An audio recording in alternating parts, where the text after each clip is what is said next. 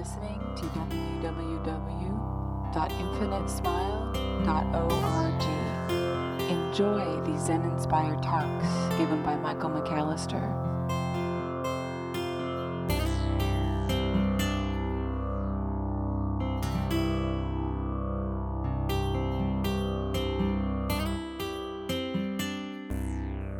I had a really neat experience today driving in rain down to Palo Alto area where my daughters and my mom decided to get some accoutrements for a set of dolls that they have. If you've ever heard of American Girl dolls, it's creepy. But anyway, not that I have an opinion about it or anything, but these dolls, sorry, Mom. Sorry. But these dolls each have a story, okay? And they, some are they're historical in nature, some are much more contemporary, and one of my daughters has an Asian doll and another one has a blonde, both from the 70s. That was kind of their story, at least. And then we got a new doll that I think is kind of a Taylor Swift country music quasi thing, which of course chapped me a little bit, but it was just, I thought, really cute watching them indulge in this nurturing. And what was fascinating was my older daughter. She decided to take her Christmas money and get a new addition, a new doll. And my other daughter decided to get, it's cracked me up, a horse.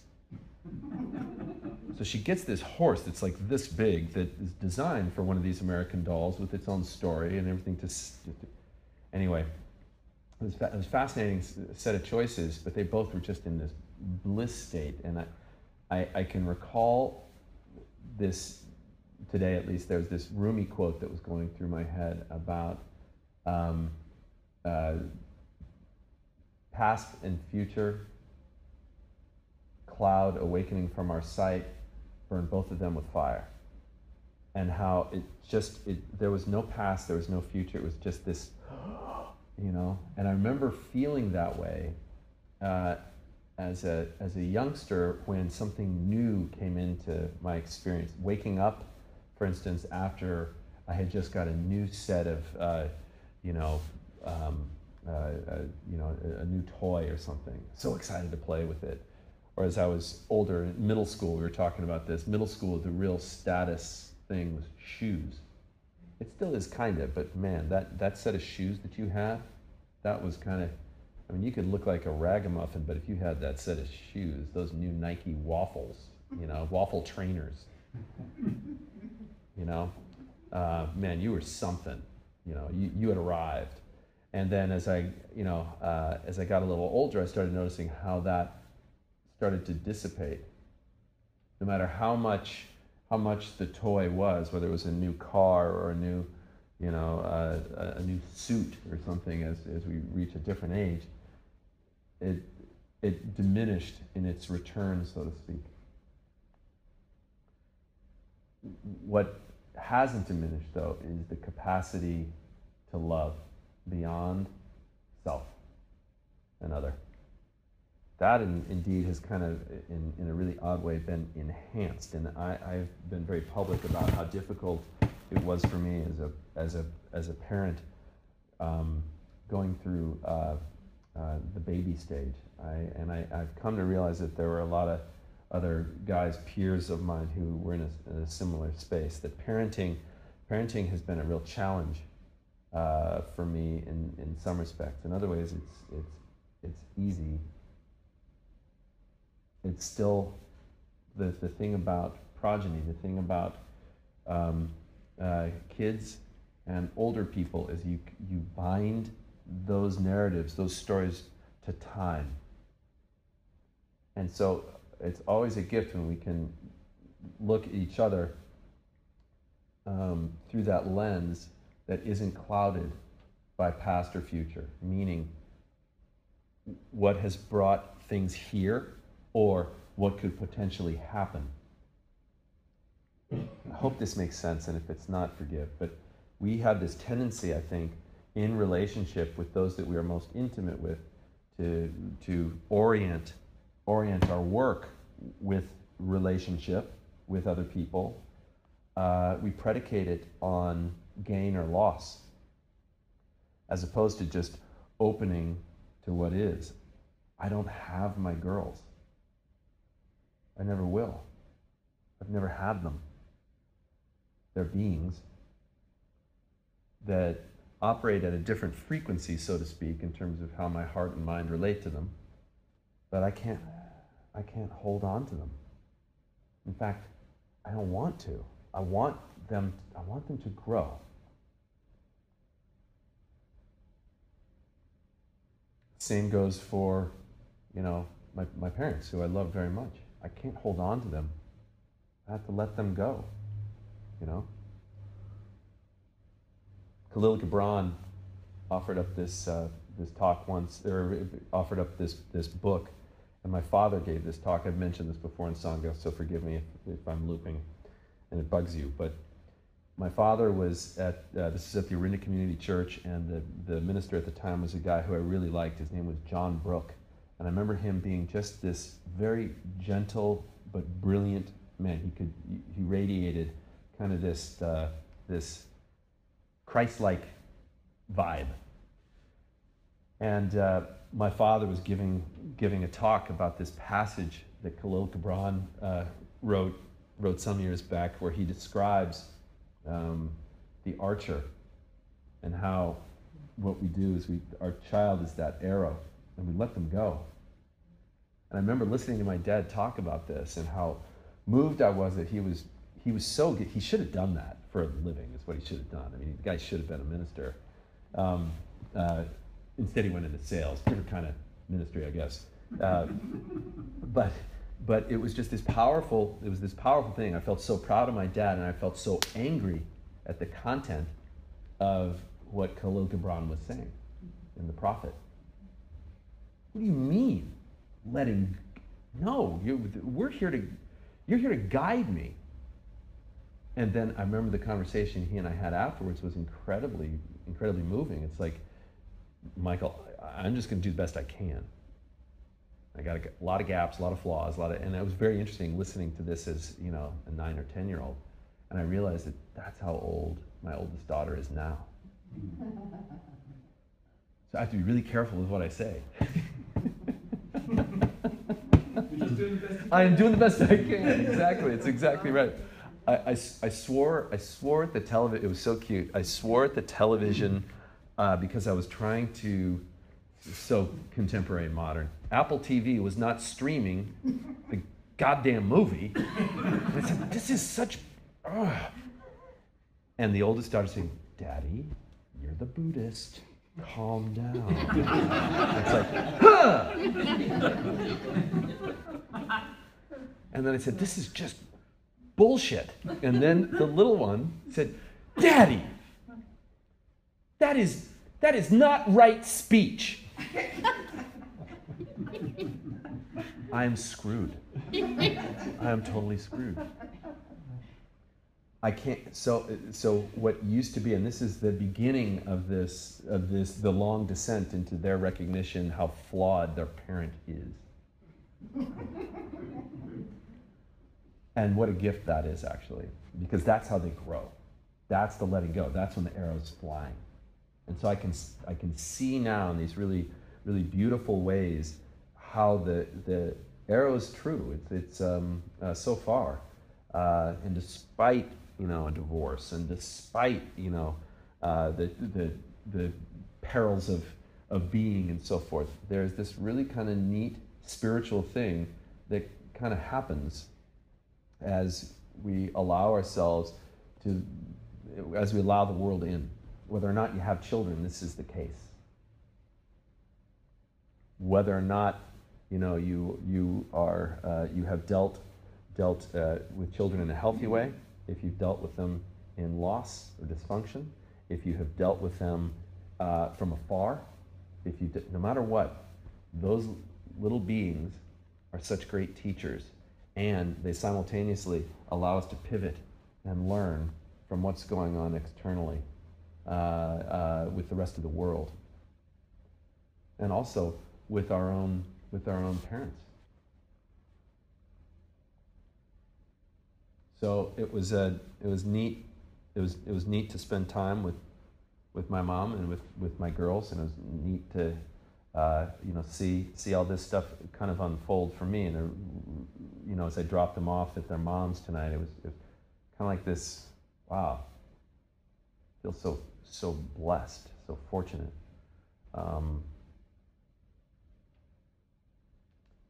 Not because of them, but I feel blessed and fortunate because I'm able to feel. And one of the great things about this teaching is that it encourages us to meet our lives at that level, to feel. I know of so much heartbreak and so much tragedy too, but can you allow yourself to feel? Everyone in this room has had some.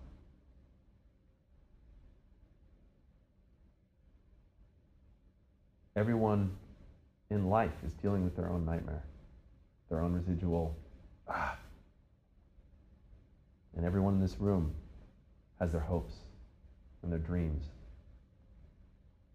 And if they can hold on to both loosely, their pain from past and their hopes and dreams for the future, if we can hold on to them a little bit more loosely instead of clinging, there's an ease that kind of pops into a present moment awareness that gets supported every single moment, whether we pay attention to it or not.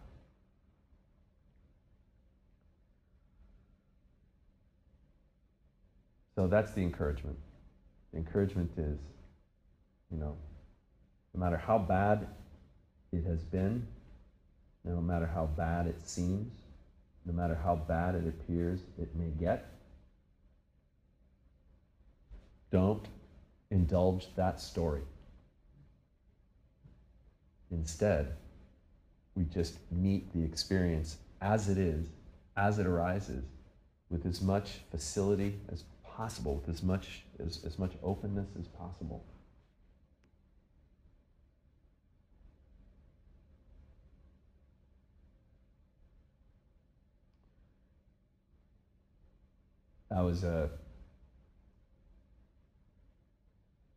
I'm always surprised when I hear. I think it's really important. I think for us to recognize happiness when it arises, but also to recognize that happiness ebbs and flows. Happiness is not our purpose.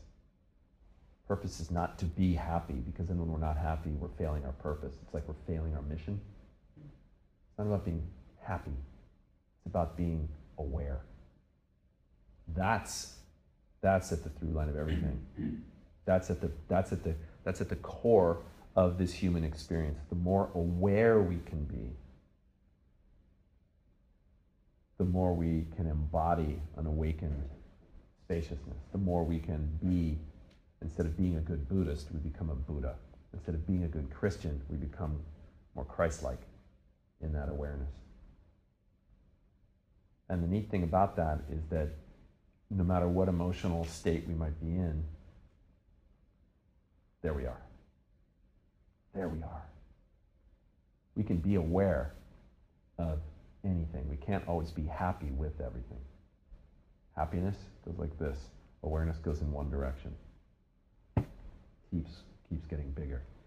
Keeps us in a place where we can hold more.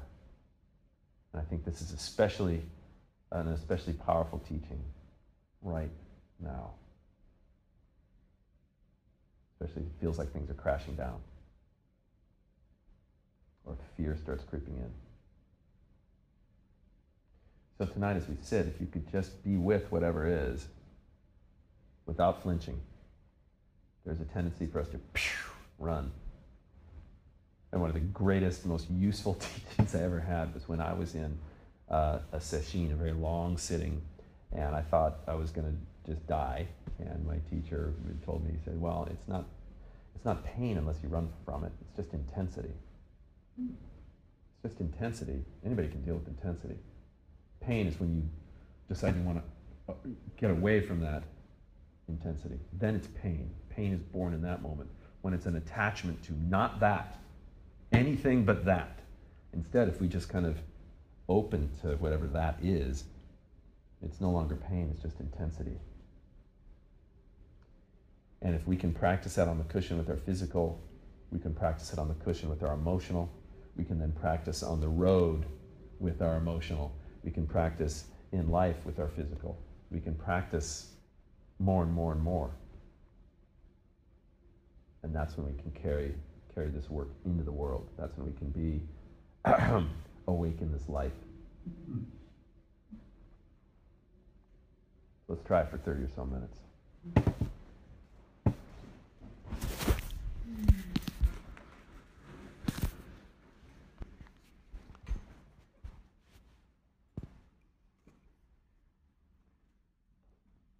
As we begin to settle down, let's really try to fill this experience with awareness.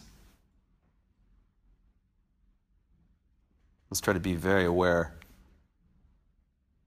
of how our bodies feel in this moment, if there's tension that's being held.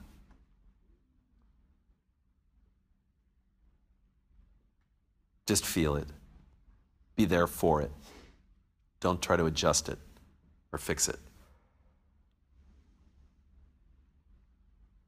Same with mental chatter. Just be aware of it. How's this mind? Is it running? Is it trying to get away from something? Is it trying to move towards something? Watch that mind and recognize that the watcher of that mind isn't moving. Watch this body and recognize that the watcher of this body is not moving.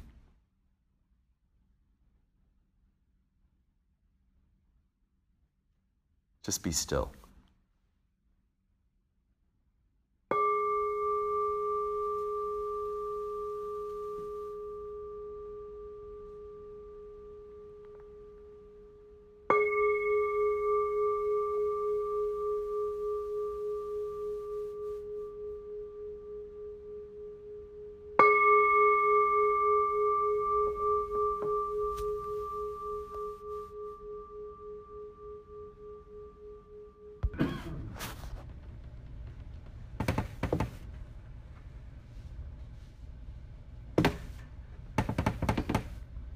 Start off by saying how nice it is to see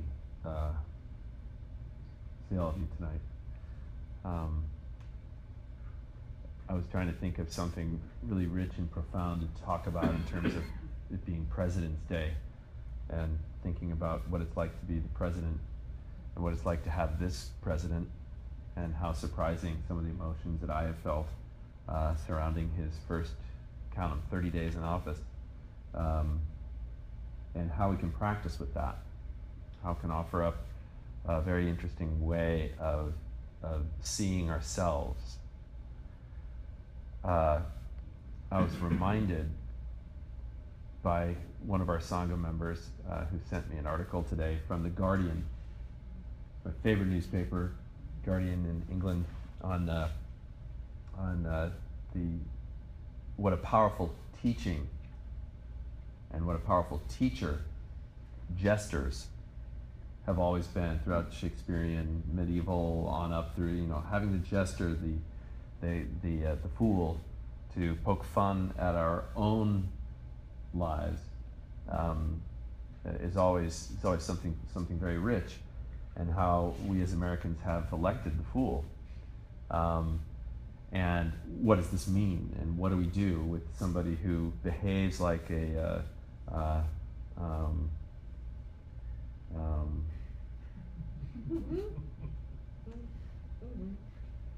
who behaves poorly, who behaves like he's lost, even though he's won, who thrives on chaos, it appears, who there's no surprise that his mentor was Roy Cohn, so often seen as one of the worst people of the 20th century, and how this mentorship has related. So, I mean, there are all these reasons, these stories about how, oh, this is awful, but in fact, the gift in all of it is that it forces upon each of us an examination of who we are. Because Trump is not outside of us, nor is anyone like him outside of it. He's within our experience. And each of us has Trumpian qualities. And this article, except Derek. Derek's the only one without one Trumpian quality. There's nothing Trump-like in him. If you've ever felt really strongly about something, boom. If you've clung to anything ever, boom, there you go. If you have ever avoided anything, if you've ever lost your temper, there we go. So now maybe it didn't happen after the age of 4, but still, it's there, it's within us, it's within our own psyche. The ability for this situation to inspire us, therefore, gives us, I think, tremendous opportunities, a series of opportunities moving forward. And I'm not trying to give everybody a pep talk here. I'm trying to show how this teaching can unfold in ways that are very, very powerful in the here and now. And it's easy to discount that, because that's what egos want to do. Egos want the war. Egos want the fight. Egos want to see if somebody has drawn a line in the sand so that they can engage them. I think that one of the things that always cracks me up, especially about activism in general, especially when activism is coming at issues from, in my view, kind of a limited space, is when it occurs when our intolerance of intolerance shows up. You know, you ask somebody who's in an activist mindset, you know, they're at war with war, and if they are, or if they're intolerant of intolerance, they have just added to the mess rather than to the clarification and deepening of awareness. And this applies to each of us internally as well. Are you intolerant of intolerance? Or are you in such a bliss state that you're attaching to non-attachment, which, by the way, will kill it? So we don't want to, as the saying goes, become the evil we're fighting against. What we want to do is be able to open to whatever is, and in so doing, what we can begin to occupy is a different kind of embodiment of this work, such as it is. And the work really is about letting go. The work really is about peace. Real, authentic peace. The kind that doesn't ebb and flow, the kind that grows, because it comes from awareness. It comes from, as awareness goes in one direction. Happiness goes up and down. There's my little hand puppeteers. Happiness. Oh yeah. Oh, no, hey, yeah. Depression. Hey, you know. And then, but awareness just kind of goes, ooh, whoa, aha, man. Okay. So, if we take a step back, and we look at the tradition, the Buddhist tradition, there are 4 noble truths. Okay, and usually the first teaching is always kind of about that. So I'm going to back up here a little bit and just give you a taste of something that I think might be useful as you approach your day. If we look at the first noble truth, that there is suffering or anguish. All of us have felt it. Chances are you would not be in this room unless you've felt twinge. Maybe it was intense, maybe it's not so intense. Loss can bring it about. Fear can bring it about, and fear is just an attachment to non-loss. Okay? Whatever, we can get into this place of, some past issue haunts us, some future issue brings stress and worry, whatever. We come into this because of suffering. Now, there's a cause to that suffering. That's the second noble truth. It doesn't happen. Suffering doesn't just show up. It happens because we cling. So there's this clinging, there's this grasping. My teacher always used the word grasping. Well, what are you grasping onto? What are you clinging to? More often than not, we're clinging to this idea of a separate sense of self, as in, I'm in here, everything else is out there. We're okay, but that group over there is, right? That opposition, that division, then generates more suffering. There's also an end to this suffering. That's the third noble truth, and this is where it gets kind of juicy. The first two, everybody can go, yeah, okay, well, that makes, at least intellectually, that makes sense, or yes, okay. But that the third and fourth noble truth, the third noble truth basically says, okay, well, there's an end to this. There's a way out, and it's letting go. Which, if you really wanted to push, I know I've said this before, if we're going to tweet out the entirety of sacred teachings, be it Buddhist, Hindu, Christian, Muslim, whatever, pick it. Every one of those teachings basically says, let go, and then engage from that place of letting go. All of them. The Bible, be still, know that I'm God. Okay? Turn the other cheek. Sermon on the Mount. If you listen to Christ's Sermon on the Mount, you read, I mean, it's all there. Let go, but engage. Christ, a man of peace? Sure. Activist? Hell yeah. Revolutionary? You bet. Buddha? Same thing. All the spiritual heavyweights, all in that place. They're not about being compliant. They're about really challenging the status quo of ourselves. So that third noble truth, let go, or, that there's an end to this, there's a way of getting at the roots of this cause of suffering. And then the fourth noble truth is the here's how. So if we start looking at the here's how, and I kind of alluded to this earlier with my daughter who told me right speech when I said the word bullshit. I have said worse, not around her, but we did, however, talk about how a kid at school used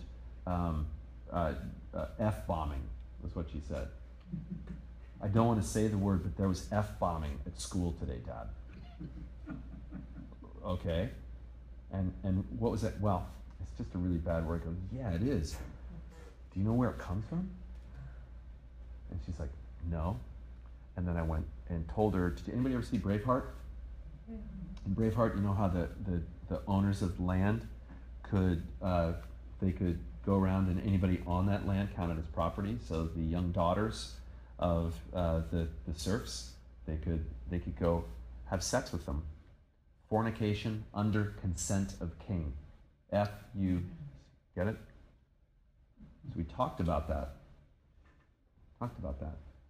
It also, in the Georgia colony under James Oglethorpe in America, instead of having the scarlet letter A, okay, which was for adulterer or adulteress,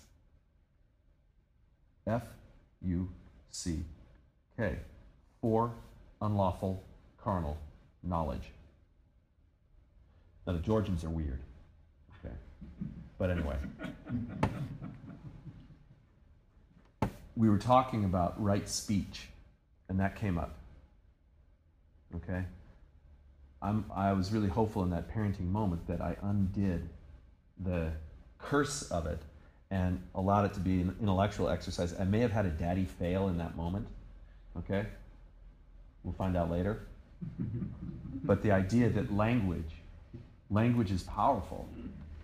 And the clinging that we have to words and the clinging that those words, the stickiness that those words can give to our stories, the self-authored and the ones that are authored for us, really gives us some place to mine this fourth noble truth, the here's how. So I'm going to go through them briefly. I'm just going to touch on them so that we can have some room for Q&A. But if we start with the right view, okay? I'll list them off. We go right view, right thinking, right speech, right action, right livelihood, diligence, meditation, and mindfulness. Okay? Those are and I've bastardized the actual words, but just so we're clear, what is the right view? Well, the right view is more or less recognize impermanence. Recognize that nothing lasts. Recognize that everything is interdependent. Nothing exists in isolation. Each one of us in this room depends on the other for our own safety in this moment. It could be, although doubtful, that Julia snaps and starts beating on Jeannie. Now, Jeannie's depending on Julia that she's not going to do. Don't. Just saying, okay? It would provide for some great lore for Infinite Smile, but remember that time? Julia snapped, and I couldn't believe how amazing Jeannie was at counterpunching. Whatever. We have this idea. We have this idea that we're all interdependent, that everything is temporary, and everything is infinite at its core. If you have that view, we begin to see things a little bit differently, but that view has a way of radically altering the way we can meet the world. Okay? Next, if we look at right thinking, well, thinking everything, I was reminded today by a Sangha member, being vigilant right until the very last breath. That in our thinking, when we have ideas of separation, okay, that's taking us further and further away from embodying awareness, and when we recognize the great unity of things and are vigilant about that, it brings us closer and closer to awakening, to awareness. Then, the next step is recognizing that both are true. Both unity and separation are true. Both the one and the many are true. We start seeing that there are two truths. Right thinking, right speech. Careful of how we damage with our speech. How we might go after somebody or something, or, most dangerous of all, at ourselves. In the case I gave with my daughter, F-bombing, taking great care to measure our. I don't have a problem, for one, you guys know this about me. I think language, if it's used well, the appropriate expletive can be a really powerful teaching, powerful way of communicating, But taking great care and not being sloppy with our words, written or otherwise. Right action. Is your action in the world consciously coming from and sourced by what's undivided, what's infinite, what's open?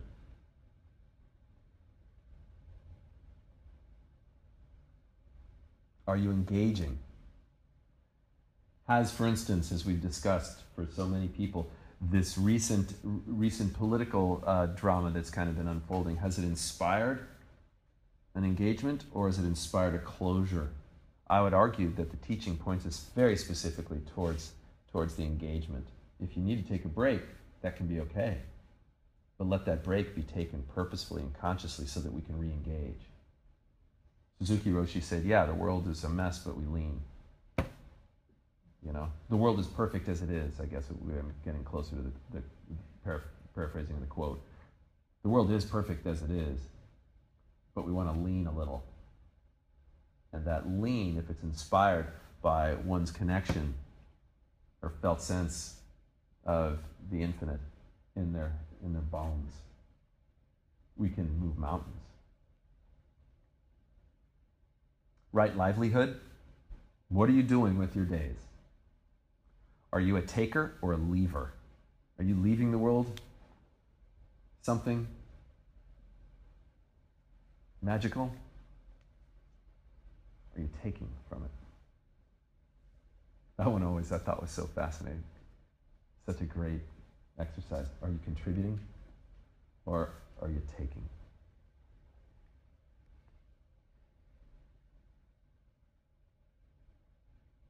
Diligence.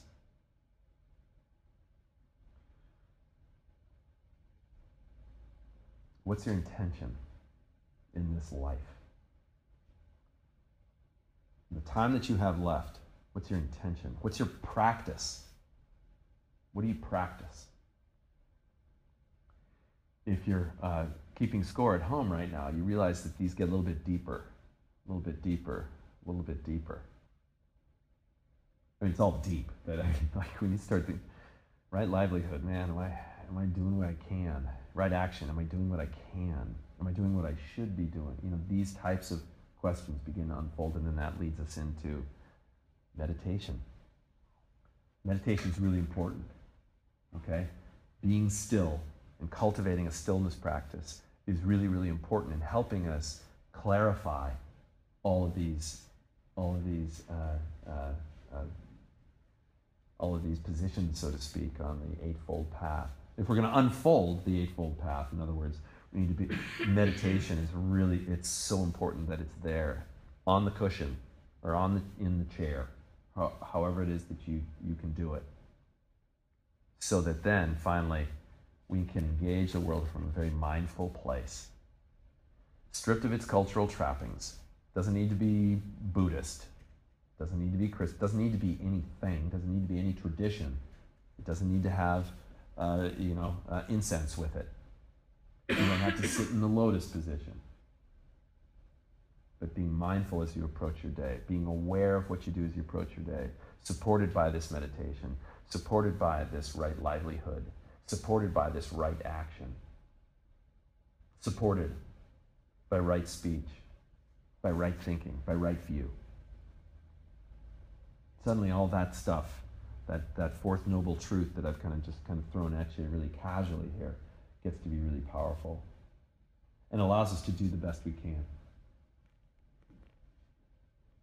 It allows for us to screw up and then get right back into it. It allows for us, no matter what we're facing, to face it with a fullness. And we begin to recognize there really are no mistakes. There are no mistakes.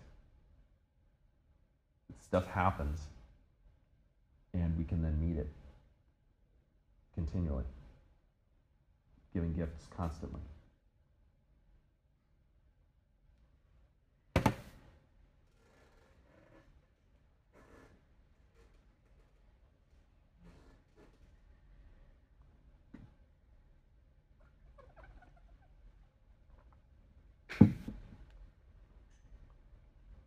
I have a few minutes for anybody who wants to engage Q&A.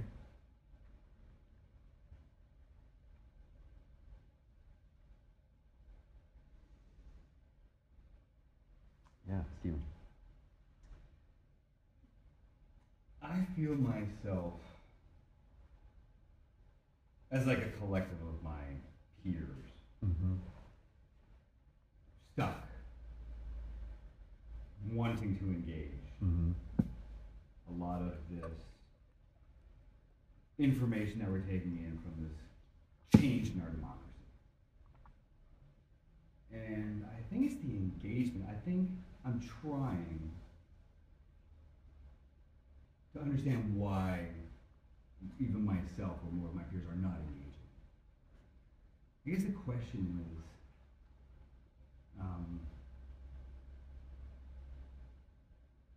at what angle should I try to unlock that kind of fear? What am I gripping onto? What are we gripping onto? I What know are that you know where we are. Well, so I wouldn't presuppose to know where everybody else is, but I think fear is devastating to collectives. So in other words, Afraid to fail? yeah. Well, I think they're afraid.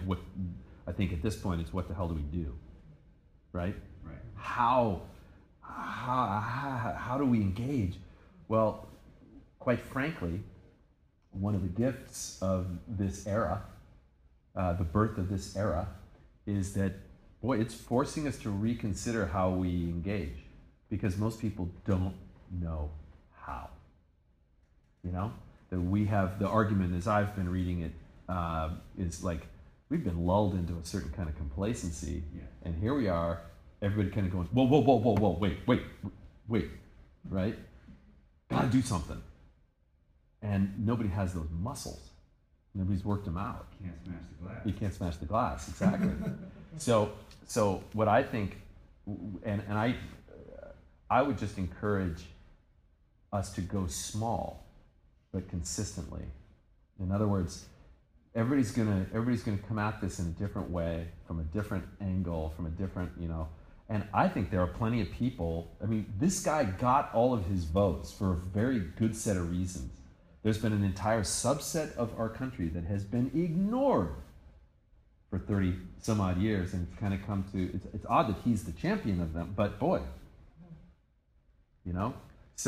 so I think there's a chance for all of us to learn about each other a little bit more deeply. I think there are things that have contributed to this. Number one, the men and women of Washington, I wish they would stay over the weekend together and play cards and drink scotch. They used to do that. It's very hard to slam somebody on the Senate floor when you went to, this guy's kids, and you went to their bar mitzvah. It's very hard to. Instead now everybody's isolated. So there's an isolation that's going on in the halls of our government that's contributing. I think also there's some isolation on our part.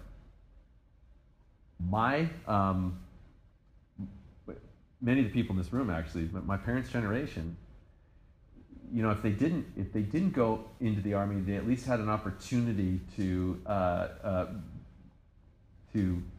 share with a greater cross section, a less stratified cross section of this country. The point I'm trying to make here is, I think conscription, or I think that having a draft, or having something where you have to do some kind of service with other Americans. But now duty's dissidents. Now it's like we are opted into doing that, but now our duty is the dissidents. Right. It's like the fight. I get it. But the thing is, if it becomes its own fight, it becomes its own war. It becomes part of the problem, not the solution. Right. So resistance doesn't mean war. Resistance, it means lean. Okay. Now that lean might take the form of an op-ed, except people don't read papers anymore. So but how does it happen? I think it does happen in small ways. Small. But I would also say that it's got to start with an examination of self, as opposed to how do I fix this problem, right?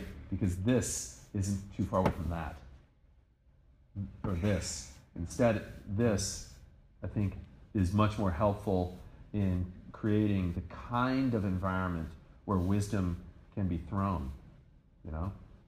Much harder to do that from a place of righteous anger or frustration, and I think a lot of people are feeling that, and I think it's incumbent upon all of us to not let that take over, but rather, as Lincoln might say, the better angels of our nature to begin to fly into this arena.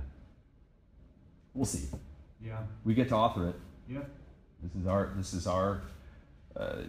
our lift, and it's not just the lift of youth. It's everybody. We have to look at our world, I think, with eyes that are much more open. I had a professor. This is odd. In the fall of 1983, his name was Ken Jowett. One of the best professors I ever had, and he's probably 5'4", 5'3" tall, and he could fill the entire Wheeler Hall, 600 people in it, every Tuesday, every Thursday, packed. It was absolutely packed, and he never missed a beat. For 90 minutes, would give these amazing discussions. And his point was, towards the end, he said, I will give all of you a prediction. The Soviet Union cannot last for more than 5 or 6 years. It will no longer be a bipolar world. It'll be a multipolar world, and you will see the politics of rage take over. He went through this whole, I remember it like it was yesterday, because I remember thinking to myself, this guy's full of it. My God, he went right down, and guess where we are? You know, and so his point was, so how are you going to engage that? How are you going to engage that type of world? Here we are. And I think it's really important for us. I think, and I'm not trying to be political here. I'm trying to take this practice into hearts and minds, my own too. How do we meet the television without letting the television become our truth? How do we recognize that just because you don't like a truth doesn't mean it's fake news?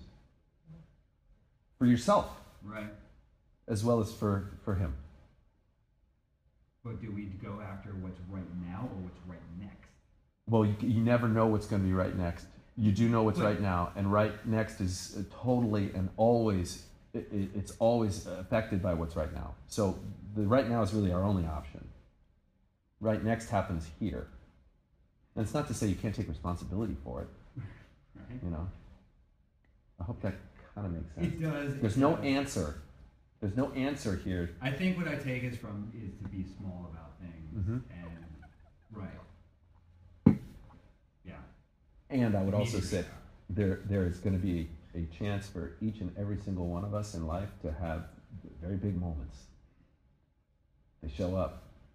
Be ready. I hope our small moments can make all one big moment. Yeah. I'm sure. I would. I think for us to lose a sense of hopefulness is for us to give into ego's obvious play. And ego's obvious play is, let's go, right? That's not healthy. You know, it's that sense of separation. Okay, we're all in this together. We're all in this together. So let's gain understanding of self and other. Recognize peace within and without. Let that inspire the lean. Every time. Right action, right speech, right view, meditation, mindfulness. Yeah.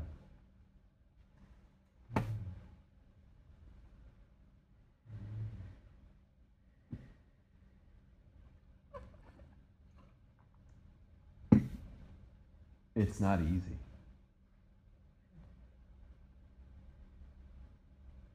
But just to editorialize for 2 seconds here. Can't get down.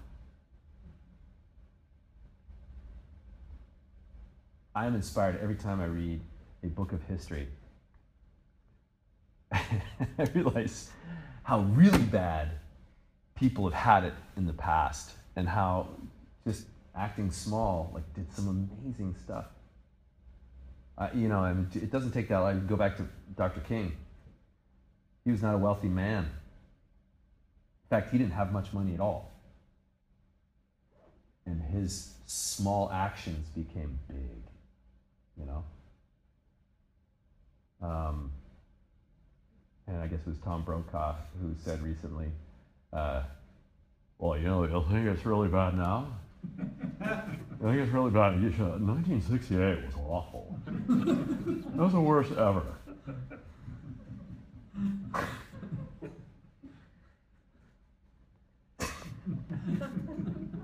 That's pretty good. It's like Tom Brokaw after a few cocktails. Oh my God, come on.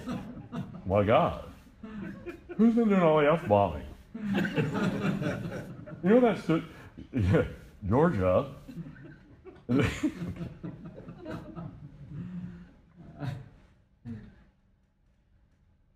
I can't imagine. I mean, I lived through it. I remember the darkness and pain I felt as a 4-year-old in 1968. I remember that vividly. I remember when Bobby Kennedy was killed, and I remember seeing that black and white TV. I remember, and yeah, it was jarring. I was a little tiny kid, you know. And this was after Dr. King was killed, and then Watts, and then Tet, and then, I mean, okay, game on, right? I think we have to take great care to recognize perspective and symmetrical as opposed to asymmetrical emotional responses to things, and that's one of the things that this practice helps mitigate and regulate in really powerful ways. It's really easy for us to spin, you know.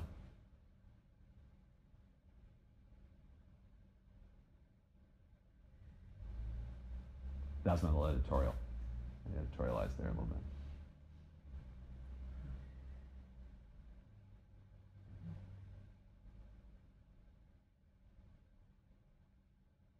Yeah.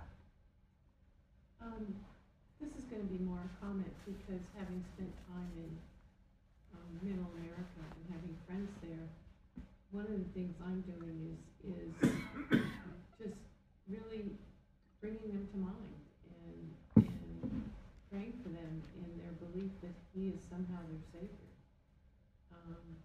And that's the most I can do because rational talk doesn't help. Yeah. No, it's not about, because this isn't about rational. Right. This is about attachment, you know. Yeah. And I would say for each and every single one of us, there is much more we can do. It's not just about praying for them or putting them higher on our prayer list or the president higher on our prayer list. It's about putting each other higher on our prayer list so that we can actually begin to, I mean, when we are forced out of self into the world, great things happen, okay? And this happens at a very personal level. I mean, this is what love is. Love is being forced out of the boundary of self. And so when we force ourselves to engage, to open, amazing things happen. And I'm convinced that this is just an amazing opportunity. It's an amazing opportunity. And when it seems super duper daunting, that's just ego. That's just ego writing another story. You really want it bad? You really want it bad? Try being an African American female in 1885 Alabama. That would really have sucked. Okay? Just be a human in 1200 somewhere around Central Asia. That would have sucked. Try catching the flu in 1920 in Europe. Right? You know what I'm saying? So there's a perspective that I think media has lost. They haven't been able to show us historically, you know, Andrew Jackson, you know, in his inauguration, when Andrew Jackson was inaugurated, people were jumping out of the second story window in the White House. They trashed the place. I mean, it's just this crazy, crazy party. But there were more people there than at his That's fake news. And on that note, Hanky, great having you back, bro.